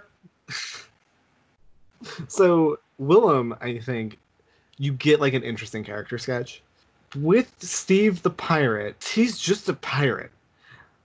It makes no sense. I do think it's funny that they like never explain it. Like I kind of think that's like okay, like that's funny. But like he doesn't get anything else. Like at all. Like he's just that. I mean, he does. I'll say this. Alan Tudyk is so dialed into that character. Like True. I love the moment where they get because they have to win a qualifying match. Like that's one of the few scenes I want to talk about. They have to win a qualifying match to enter the dodgeball tournament in Vegas, which the winning prize is $50,000. And they get there and they say, "Who are we playing?" And he goes, "Troop 214." And Alan Tudyk goes, "Christ, we're playing Boy Scouts." And he goes, "Not exactly." And then it just cuts over. It's just a bunch of Girl Scouts. And Alan Tudyk just goes, "Bollocks." He just gets it. It makes no sense why he's a pirate. It feels like a weird bit that they're like, oh, that'd be funny. And then they just like never explain it. And part of it is like, that's funny to like just not explain something. It is. But like none of the other characters get any sort of depth. Like it's just like, oh yeah, Justin Long, he's the guy who wants to be like a cheerleader. Like Owen Dittman is like just a weirdo. That other guy is like, he works at the gym. I mean, yeah, like Stephen Root is sad. Like that's it. Like that's no. Stephen Root's character is he loves working out and he has a wife who absolutely hates him. The mail order bride thing is not great. It's not great, but she sucks at the same time. It's just, but like I don't know. I feel like all of the Asian stereotypes in this movie are fucking just putrid. What else is there? What's the other Asian stereotype? There's this one, and then there's the Japanese team who are called the Kamikazes, and it's just a fucking barrage of Asian jokes, and it's fucking absolutely awful. It's not great. I'll grant you it's not great. I'll give you that, but I mean, it's okay. But okay, how to put this? No, I can't. You know what? We'll get to that problem at the end. I will also say this: justice for Lori Beth Denberg. She's better than that performance. Is that who? That's who sits on Justin Long's face. Oh, okay. Is the best way to put it, I guess. Yeah. Jesus fucking Christ. Holy shit. So she's so funny in all that. Like, and they never use her weight as a thing. Mm-hmm. Like, it doesn't work. It's not necessary. Just have a scene where like Justin Long breaks his dick or something. Like I didn't even realize that was Lori Beth Denberg. She's like, so fucking funny most of the time. And I'm not saying she's not funny in scenes of that movie. Like when she winks at Justin Long, it's so funny. But like she's got great timing, but she doesn't say anything. She doesn't have any lines. Oh, it's her terrible. Whole joke is that she's fat. And like, that's fucking this movie hates fucking fat people.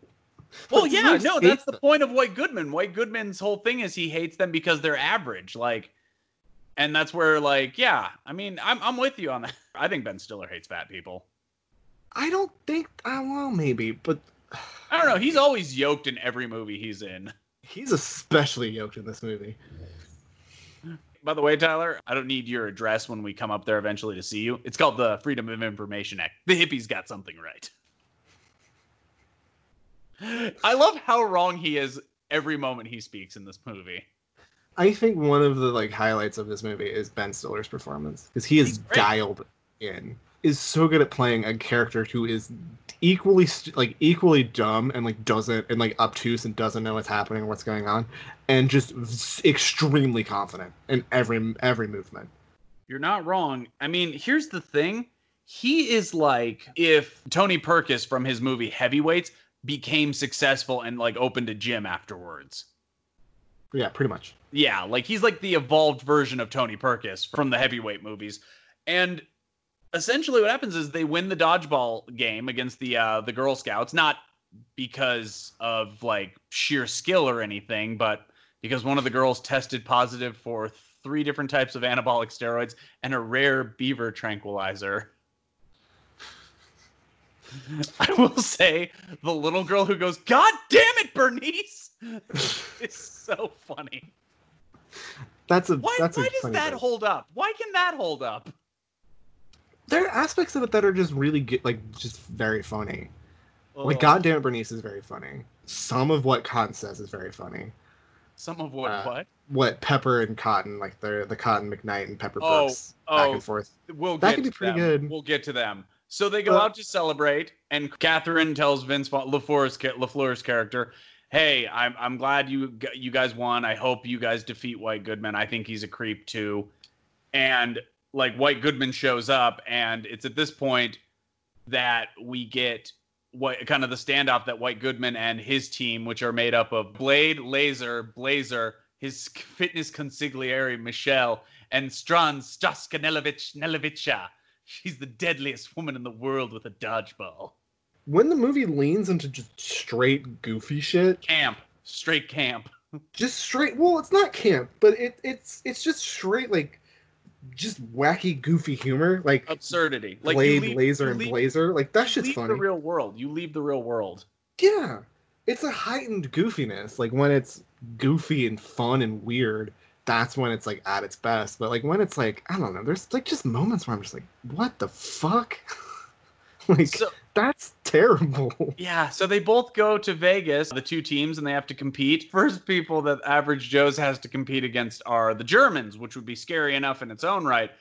The only problem is their uniforms didn't show up. Yeah, and so they've got to dress up.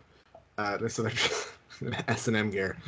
By the way, the guy in the crowd who goes, "Hey, asshole, you guys suck!" I'm just like, who is that dude? I hope he was paid. That guy got a fucking SAG card because of that. I hope so.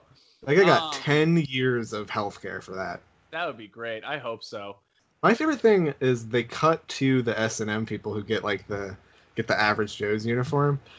The song that's playing is Romeo Void's Never Say Never, which is a fucking banger of a song. Is that really? I didn't even know that. Here, well, you know what? You've just given me what's going to go at the end of the episode for a 2-second clip. Any song that's like, we're gonna be like upbeat and like kind of like post-punky, but we're gonna have a fucking saxophone solo, I'm like, hell yeah, I'm all for it. I will say this, my favorite thing is one of the guys in a gimp mask, you can hear him say, "What the hell is this? This is messed up." They eventually beat the Germans. It's by sheer dumb luck. Oh, but you know what? Before that, we'll cut this back in earlier. Awesome training montage when we meet the Patches O'Houlihan, who is not the same spry man he was in the dodgeball video that you heard. No. He's now in a wheelchair. He's in a wheelchair. They never explain it, which I'm assuming is due to just diabetes. I just love it. Well, I think it's because he was smoking during the whole commercial that they heard. That's true. That's also true. Dodgeball is a sport of violence and degradation. 5 Ds. Dodge, duck, dip, dive, and dodge. I love how he knows it's wrong when he says it, too. So they are playing the Germans, and the training montage. By the way, I know it's not a line that holds up well, but when Justin Long raises his hand and he goes, queerbait, and he goes, me, and he just kind of points around. When Justin Long gets whacked in the face, he was legitimately injured because it was they made the wrenches out of rubber. Oh, really? The first one they threw was like the hardest one, and it actually cracked open his eyebrow. That's what makes it so much funnier, is seeing Justin Long in actual pain. Oh my god! Oh god! They did just kind of hold the camera on him, didn't they? He drops like a fucking bag of wet laundry. He does. It's so funny. He does. Like you just see the director just pull a handgun with a sign that says, "If any of you move from your spots, I'll kill you. I swear to God, let him just writhe in pain." Oh, has the director ever done anything else? Yeah, he did Skyscraper a couple years ago. He did the adaptation of Mysteries of Pittsburgh. We're the Millers. Oh God, this. Oh, he do? No, he was just someone Central in that. Intelligence. Fucking just awful movies. Oh, We're the Millers is not the one I'm thinking of. I like We're the Millers. We're the Millers is fun. Yeah, I know. There's problems with it. This is another one that could not have possibly held. So they play the Germans. They win. What's his name? Rip Torn gives a wonderful little moment to Peter LaFleur. He says, "You're a natural leader, Peter. They look up to you. I've got some hookers in my room. You want to come join me?" Rip Torn is so good in this movie. Everyone knows what they need to do. Yeah, Rip Torn's good. Hank Azaria is good when he plays young Patches. He is. We see a couple of scenes of stuff going on, like other teams are eliminated. The Globo Gym Purple Cobras are clearly the dominant team. Also, they're taking it way too seriously. Dodgeball is there's like a real competitive dodgeball circuit. Oh, I'm sure there is. And the people who play dodgeball competitively, fucking good at it. Oh yeah, probably. Peekaboo! There's White Goodman with his patented peekaboo technique. I am a huge fan of the commentators. Gary Cole and Jason Bateman are fucking great. Everyone gets it. Like, that's the thing. I think everyone was in on the joke on this one. Yeah, I think they can be good. Like I said, there's an aforementioned when the Japanese or like the inner city team pops up. I'm just like, it is just a barrage of just like offensive and really dated humor. And those scenes, like the fucking Asian one where they start calling them by like car names, I was like, this like that's fucking wrong. Yeah, you're not wrong there. Like that was wrong for 2004. Like that's fucking fucked up, man. It's kind of like, I guess the thing is you know what it is? It's the South Park thing that you talk about. There was a time where outrage humor was so the norm that it was perfectly fine. Yeah, but like even at the time that this is coming out, like we should have been calling that out. Like it's fucked up. Yeah, I don't disagree with you. I'm sure there was someone out there who called it out. It just wasn't on people's radar. Japanese people probably were pissed off. Well, probably I would be. So it comes down to the Globo Gym Purple Cobras. I will say, actually, though, one of the great lines in the first match is "Good toss by the submissive." I love the idea that Jason Bateman's character, who's the color commentator, is just constantly giving them the dumbest insight imaginable. Yeah, he will not be able to see very well, Cotton. Although he does, I'll say this, he has a dodgeball tattoo on his neck, which is so great. It's very funny. My other favorite one is I spoke to White Goodman, and they really want to win this one. The other one I love is F&A Cotton, F&A. Also, like Pepper the movie's funny. I just Pepper think Needs New Shorts is pretty great. I just think there's moments that really fucking leave a bad taste in my mouth. We'll get to the one at the end. I think is really also really bad. It comes down to the Globo Gym Purple Cobras and Average Joe's. It was always going to come down to this. And by the way, are you aware of the alternate ending? There's an alternate. Do they lose? They do, and it just goes to black. It is literally White Goodman hits Peter with the ball, and like White Goodman hits Peter with the ball, and all the Cobras embrace him, and it just kind of goes to black. It's on the DVD. It's so fucking funny. Like, because you're just like, I think they did it at one of the screenings, and then like the director came on the screen and was like, "No, I'm just kidding. That was something to fuck with all of you." Could you imagine? Oh my god, how great would it be? Because there is a point in this movie where like they're playing and she gets hit in the face by a dodgeball, Christine's character, by White Goodman, because he sees that like she obviously cares for Peter because she takes a dodgeball before, and he hits her in the face, and it's at this point it's just Peter versus Michelle, the fitness consigliere, and White Goodman. He gets Michelle, but then he gets hit. By the way, this movie does a great thing of setting up and paying off so many things. It also is pretty good at explaining the rules to people who might not know dodgeball. It actually is. It like they do the whole like old film so that you know the rules to dodgeball. Because like if you didn't know the rules to dodgeball, this movie would be impenetrable. But they also explain like the double fault, and I feel like the movie could have done a better job explaining like why you can't step over the line. Like I think someone does it at one point and they get eliminated, and I think that's like literally the only time that happens. But it explains like what a double fault is. Essentially, it's like when someone steps over the line, you have one person, they step over the line, they get hit, or they get hit at the same time. You essentially have a double fault where both are eliminated and you go to a sudden death.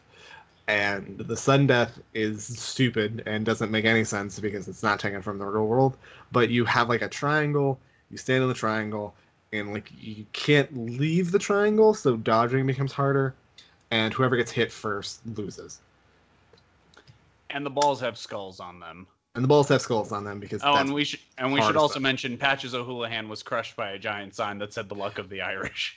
He was crushed by 2 tons of irony. And that's kind of what makes Peter leave at first. Also, Peter treats Steve the Pirate pretty badly. He treats Steve the Pirate pretty badly, and he sells the gym for $100,000. Yep. All important. It is all important, yes. And the last important thing is they are 50 to 1 odds to win the tournament. Exactly. And it comes down to this final, I think we explained that really well. And it comes down to this final throw between the two of them. They each have a ball. They each get one throw, and catching the ball does nothing. You have to dodge it. I guess that's what the rule is. You have to actually dodge the ball, but without moving. And without leaving the triangle. Yeah, without leaving the triangle. He says, "Gentlemen, I'll give you a couple seconds." Peter turns around and looks down at this giant, like, is it a handkerchief? What is it? Like, it's like one of those flyboy towels. It's like what you would see like wrapped around like an aviator back in the day, because that's what Patches O'Houlihan dressed as. By the way, that jacket lasted. Oh, that jacket did last. Yeah, it's a good jacket. And he looks at the towel and he goes, "Come on, I know you're gonna give me something." And then Patches O'Houlihan just shows up on the towel. Oh. What does Patches say? "Listen up, Crotch Stain. Remember your training. You can do this. I believe in you. Bye-bye." And then it just goes away. Oh, necessary? Is it necessary for me to drink my own urine? Probably not. No, but it is sterile and I love the taste. He's so gross. So they both throw the ball. I mean, Peter wins, of course. Like, why wouldn't he? Yeah. And he put all the money. By the way, did you notice the nice little touch when they wheel out the money? Yeah. When they open it up in the thing, it says Deus Ex Machina. It does. That's so great. He puts $100,000 that White gave him to sign for the gym on them. They were going off at 50 to 1, which is $5 million. Do the math. $100,000 to 50 to 1. $50,000? $5 million. Or he has another great one before that. How are we going to raise $120,000? No, not together. We could sell blood and semen. Ew, not at the same time. The other one is the Steve the Pirate thing, where it's just like, oh yeah, there's a guy on our team dressed like a pirate. Wait, there's a guy called Steve the Pirate. He goes, "Scurvy." And the great part is when he shows up and he goes, "Hey, it's Steve the Pirate." So essentially what Vince Vaughn does is he bets on himself, which is kind of what the lesson of the movie is to believe in yourself. And he puts the money on them, and he then buys a controlling share of Globo Gym and becomes White's new boss, essentially, and White gets fired. The thing is there's a man in baseball that bet on himself constantly who is banned from that sport for life. True. They look down on betting. But they didn't put him in the movie. They put the other thing that doesn't hold up, Lance Armstrong. Woof. Yeah. So what are you dying from? Mostly shame at this moment. Which is, I feel, the line Lance Armstrong should have said. Yeah. I fast forward over the Lance Armstrong stuff. I love when he says, I've been watching on ESPN 8, The Ocho. I can't get enough of it. You're like, what? Why would Lance Armstrong like that? The funny thing is, decades after the Dodgeball came out and passed, the ESPN jumped on the Ocho thing. So that is real? They did like a website, and it was called ESPN Ocho, and they ran like a bunch of weird sports stuff on it. That's pretty funny. They should have done it the minute this came out and made $100 million. Done it the minute it came out, yeah. Yeah, because that's when the time is to strike, when the iron is hot. So yeah, they win, and you find out that, because the whole movie, by the way, the other thing that doesn't help, they're just calling Christine a lesbian. Which is, it's just like a bunch of just like lesbian stereotypes, like, oh, she's good at sports, she must be a lesbian. Which is like, not necessarily. I've met plenty of lesbians who are bad at sports. Yes, same here. And at the very end, her girlfriend shows up, and Vince Vaughn was like, oh, I guess she was a lesbian. And then she goes, hey, I'm bisexual, and like kisses him, and it becomes the credits roll. How did you make it worse? What do you mean? She goes from being a lesbian to being like, it goes from like, oh she's a lesbian, to being like, oh yeah, women sleep with women for men's pleasure, and also actually she's not a lesbian, she's a fucking bisexual. Like, that's somehow worse. Like, in what way does she sleep with him for his pleasure? No, it's just like the like whole kiss thing, like the her having a girlfriend is like, oh right, because like when lesbians exist, it's for men's pleasure, and then it's like, oh wait, I'm not actually a lesbian, I'm bisexual. So like oh, of course she'll sleep with Peter. It's like, no, like, she's a fucking girlfriend, A. B, that's not how fucking... It's just... that I thought was just fucking gross. Like, no, like, she wouldn't be like, oh, let me kiss my girlfriend and then immediately go kiss Peter.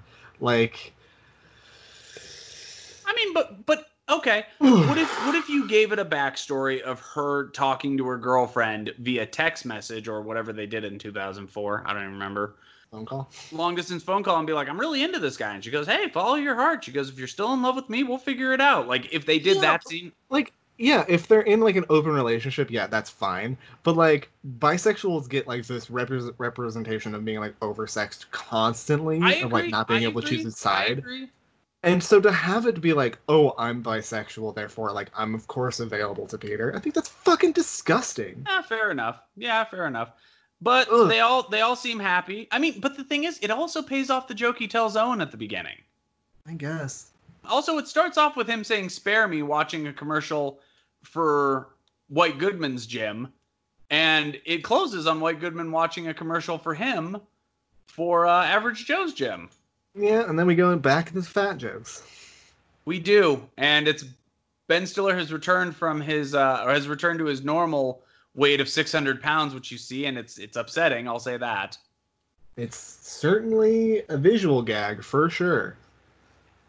Yes, and then you roll the credits and you see him do the song My Milkshake Brings All the Boys to the Yard, still in that fat suit. That might be the worst thing I've seen. It's pretty upsetting. Like, that gives Existenz a run for its money. That's just so bad. In your face, Existenz. But yeah, I guess the only question left is to ask, what would I pair this with, huh? Yeah, Uno. Give Uno reverse card, Ben. What do you pair this with? I mean, I said it at the beginning. You need a movie that holds to a central premise. And if you're going to pair it with a comedy, you pair it with Beerfest. Yeah, okay. Yeah, it works, man. Like, that movie is all about defeating the Germans in a beer drinking contest. They never deviate from that plot. Dodgeball does the exact same thing, and that's why they both work. I almost picked a Broken Lizard movie as like one of the other ones to hold up. It was probably going to be Beerfest or Super Troopers, because those are the two that I remember the most. I think Super Troopers might hold up.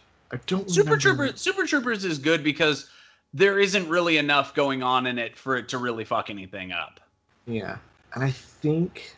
And also, it's like such a wild caricature. It's more Mallrats than it is like... Yeah. I think Beerfest might not, if I remember correctly. I love Beerfest. Beerfest is the first of their movies I saw. So I love Beerfest. I remember watching it a lot, and I don't remember much about it. So maybe I've blocked some of it out. So, oh, you know what we forgot to talk about? Steve the Pirate comes back. He does. He's clean-shaven. Yeah. It's the sweetest moment in the movie. He goes, well, I don't know, Steve. If you're not a pirate, who am I going to split all that buried treasure with?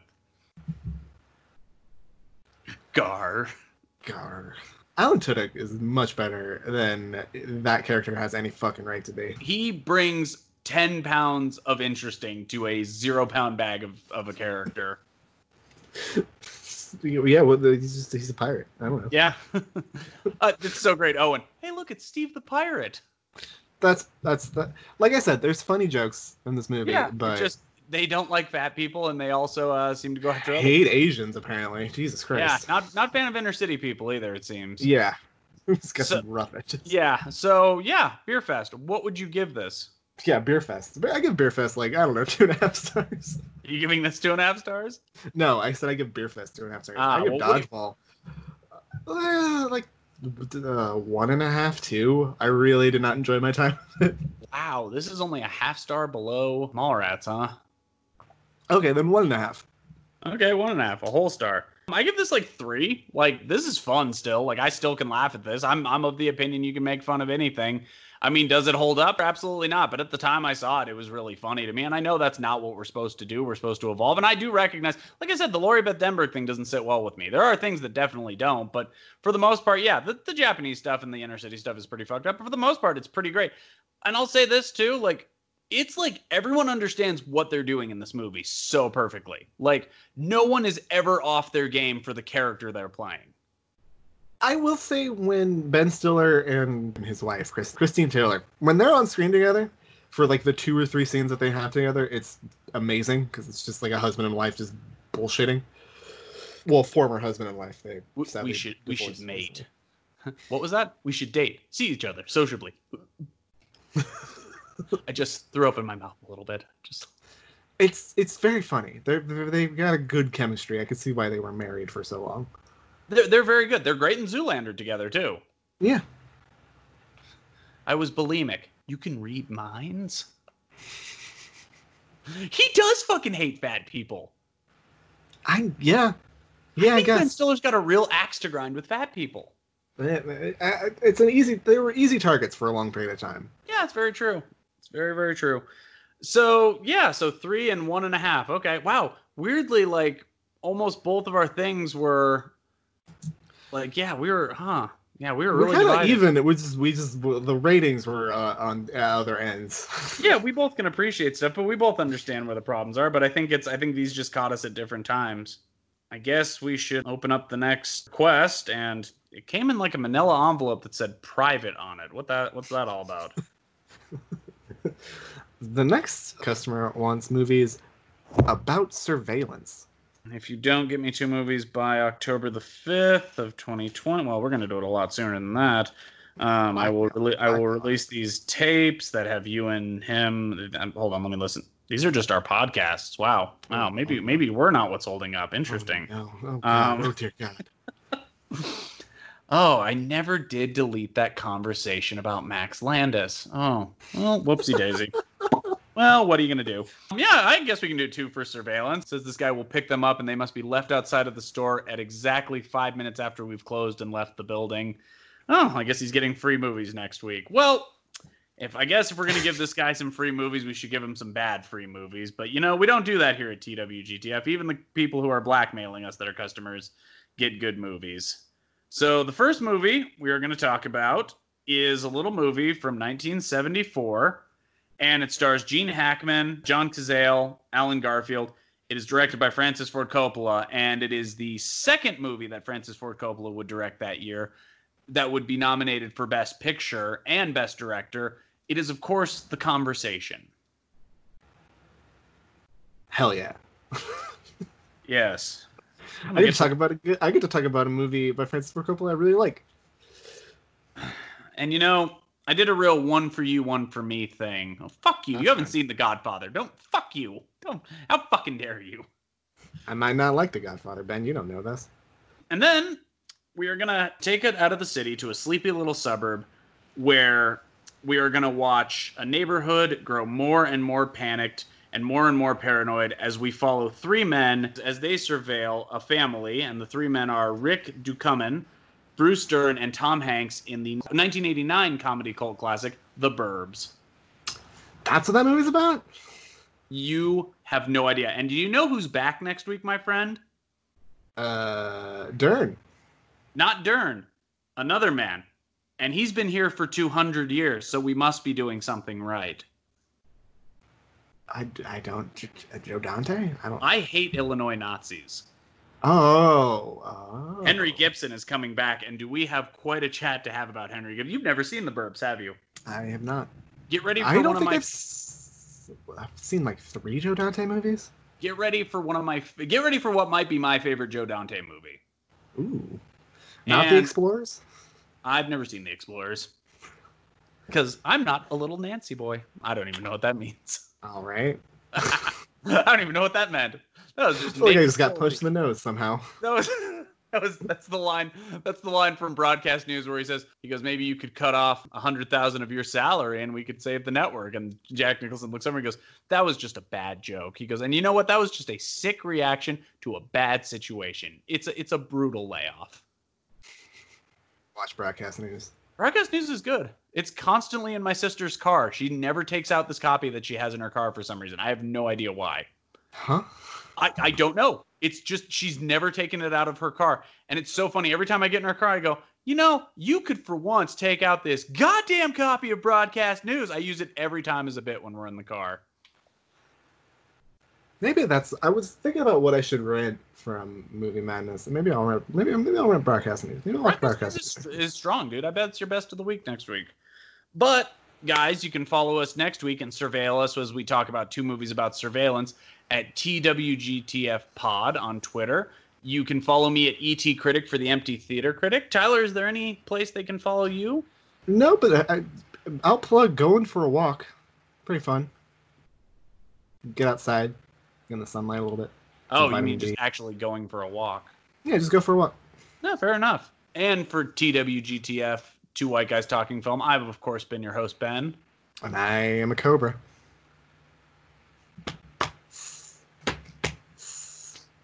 I didn't know what that was. I was like, Cobra? What movie had a cobra in it?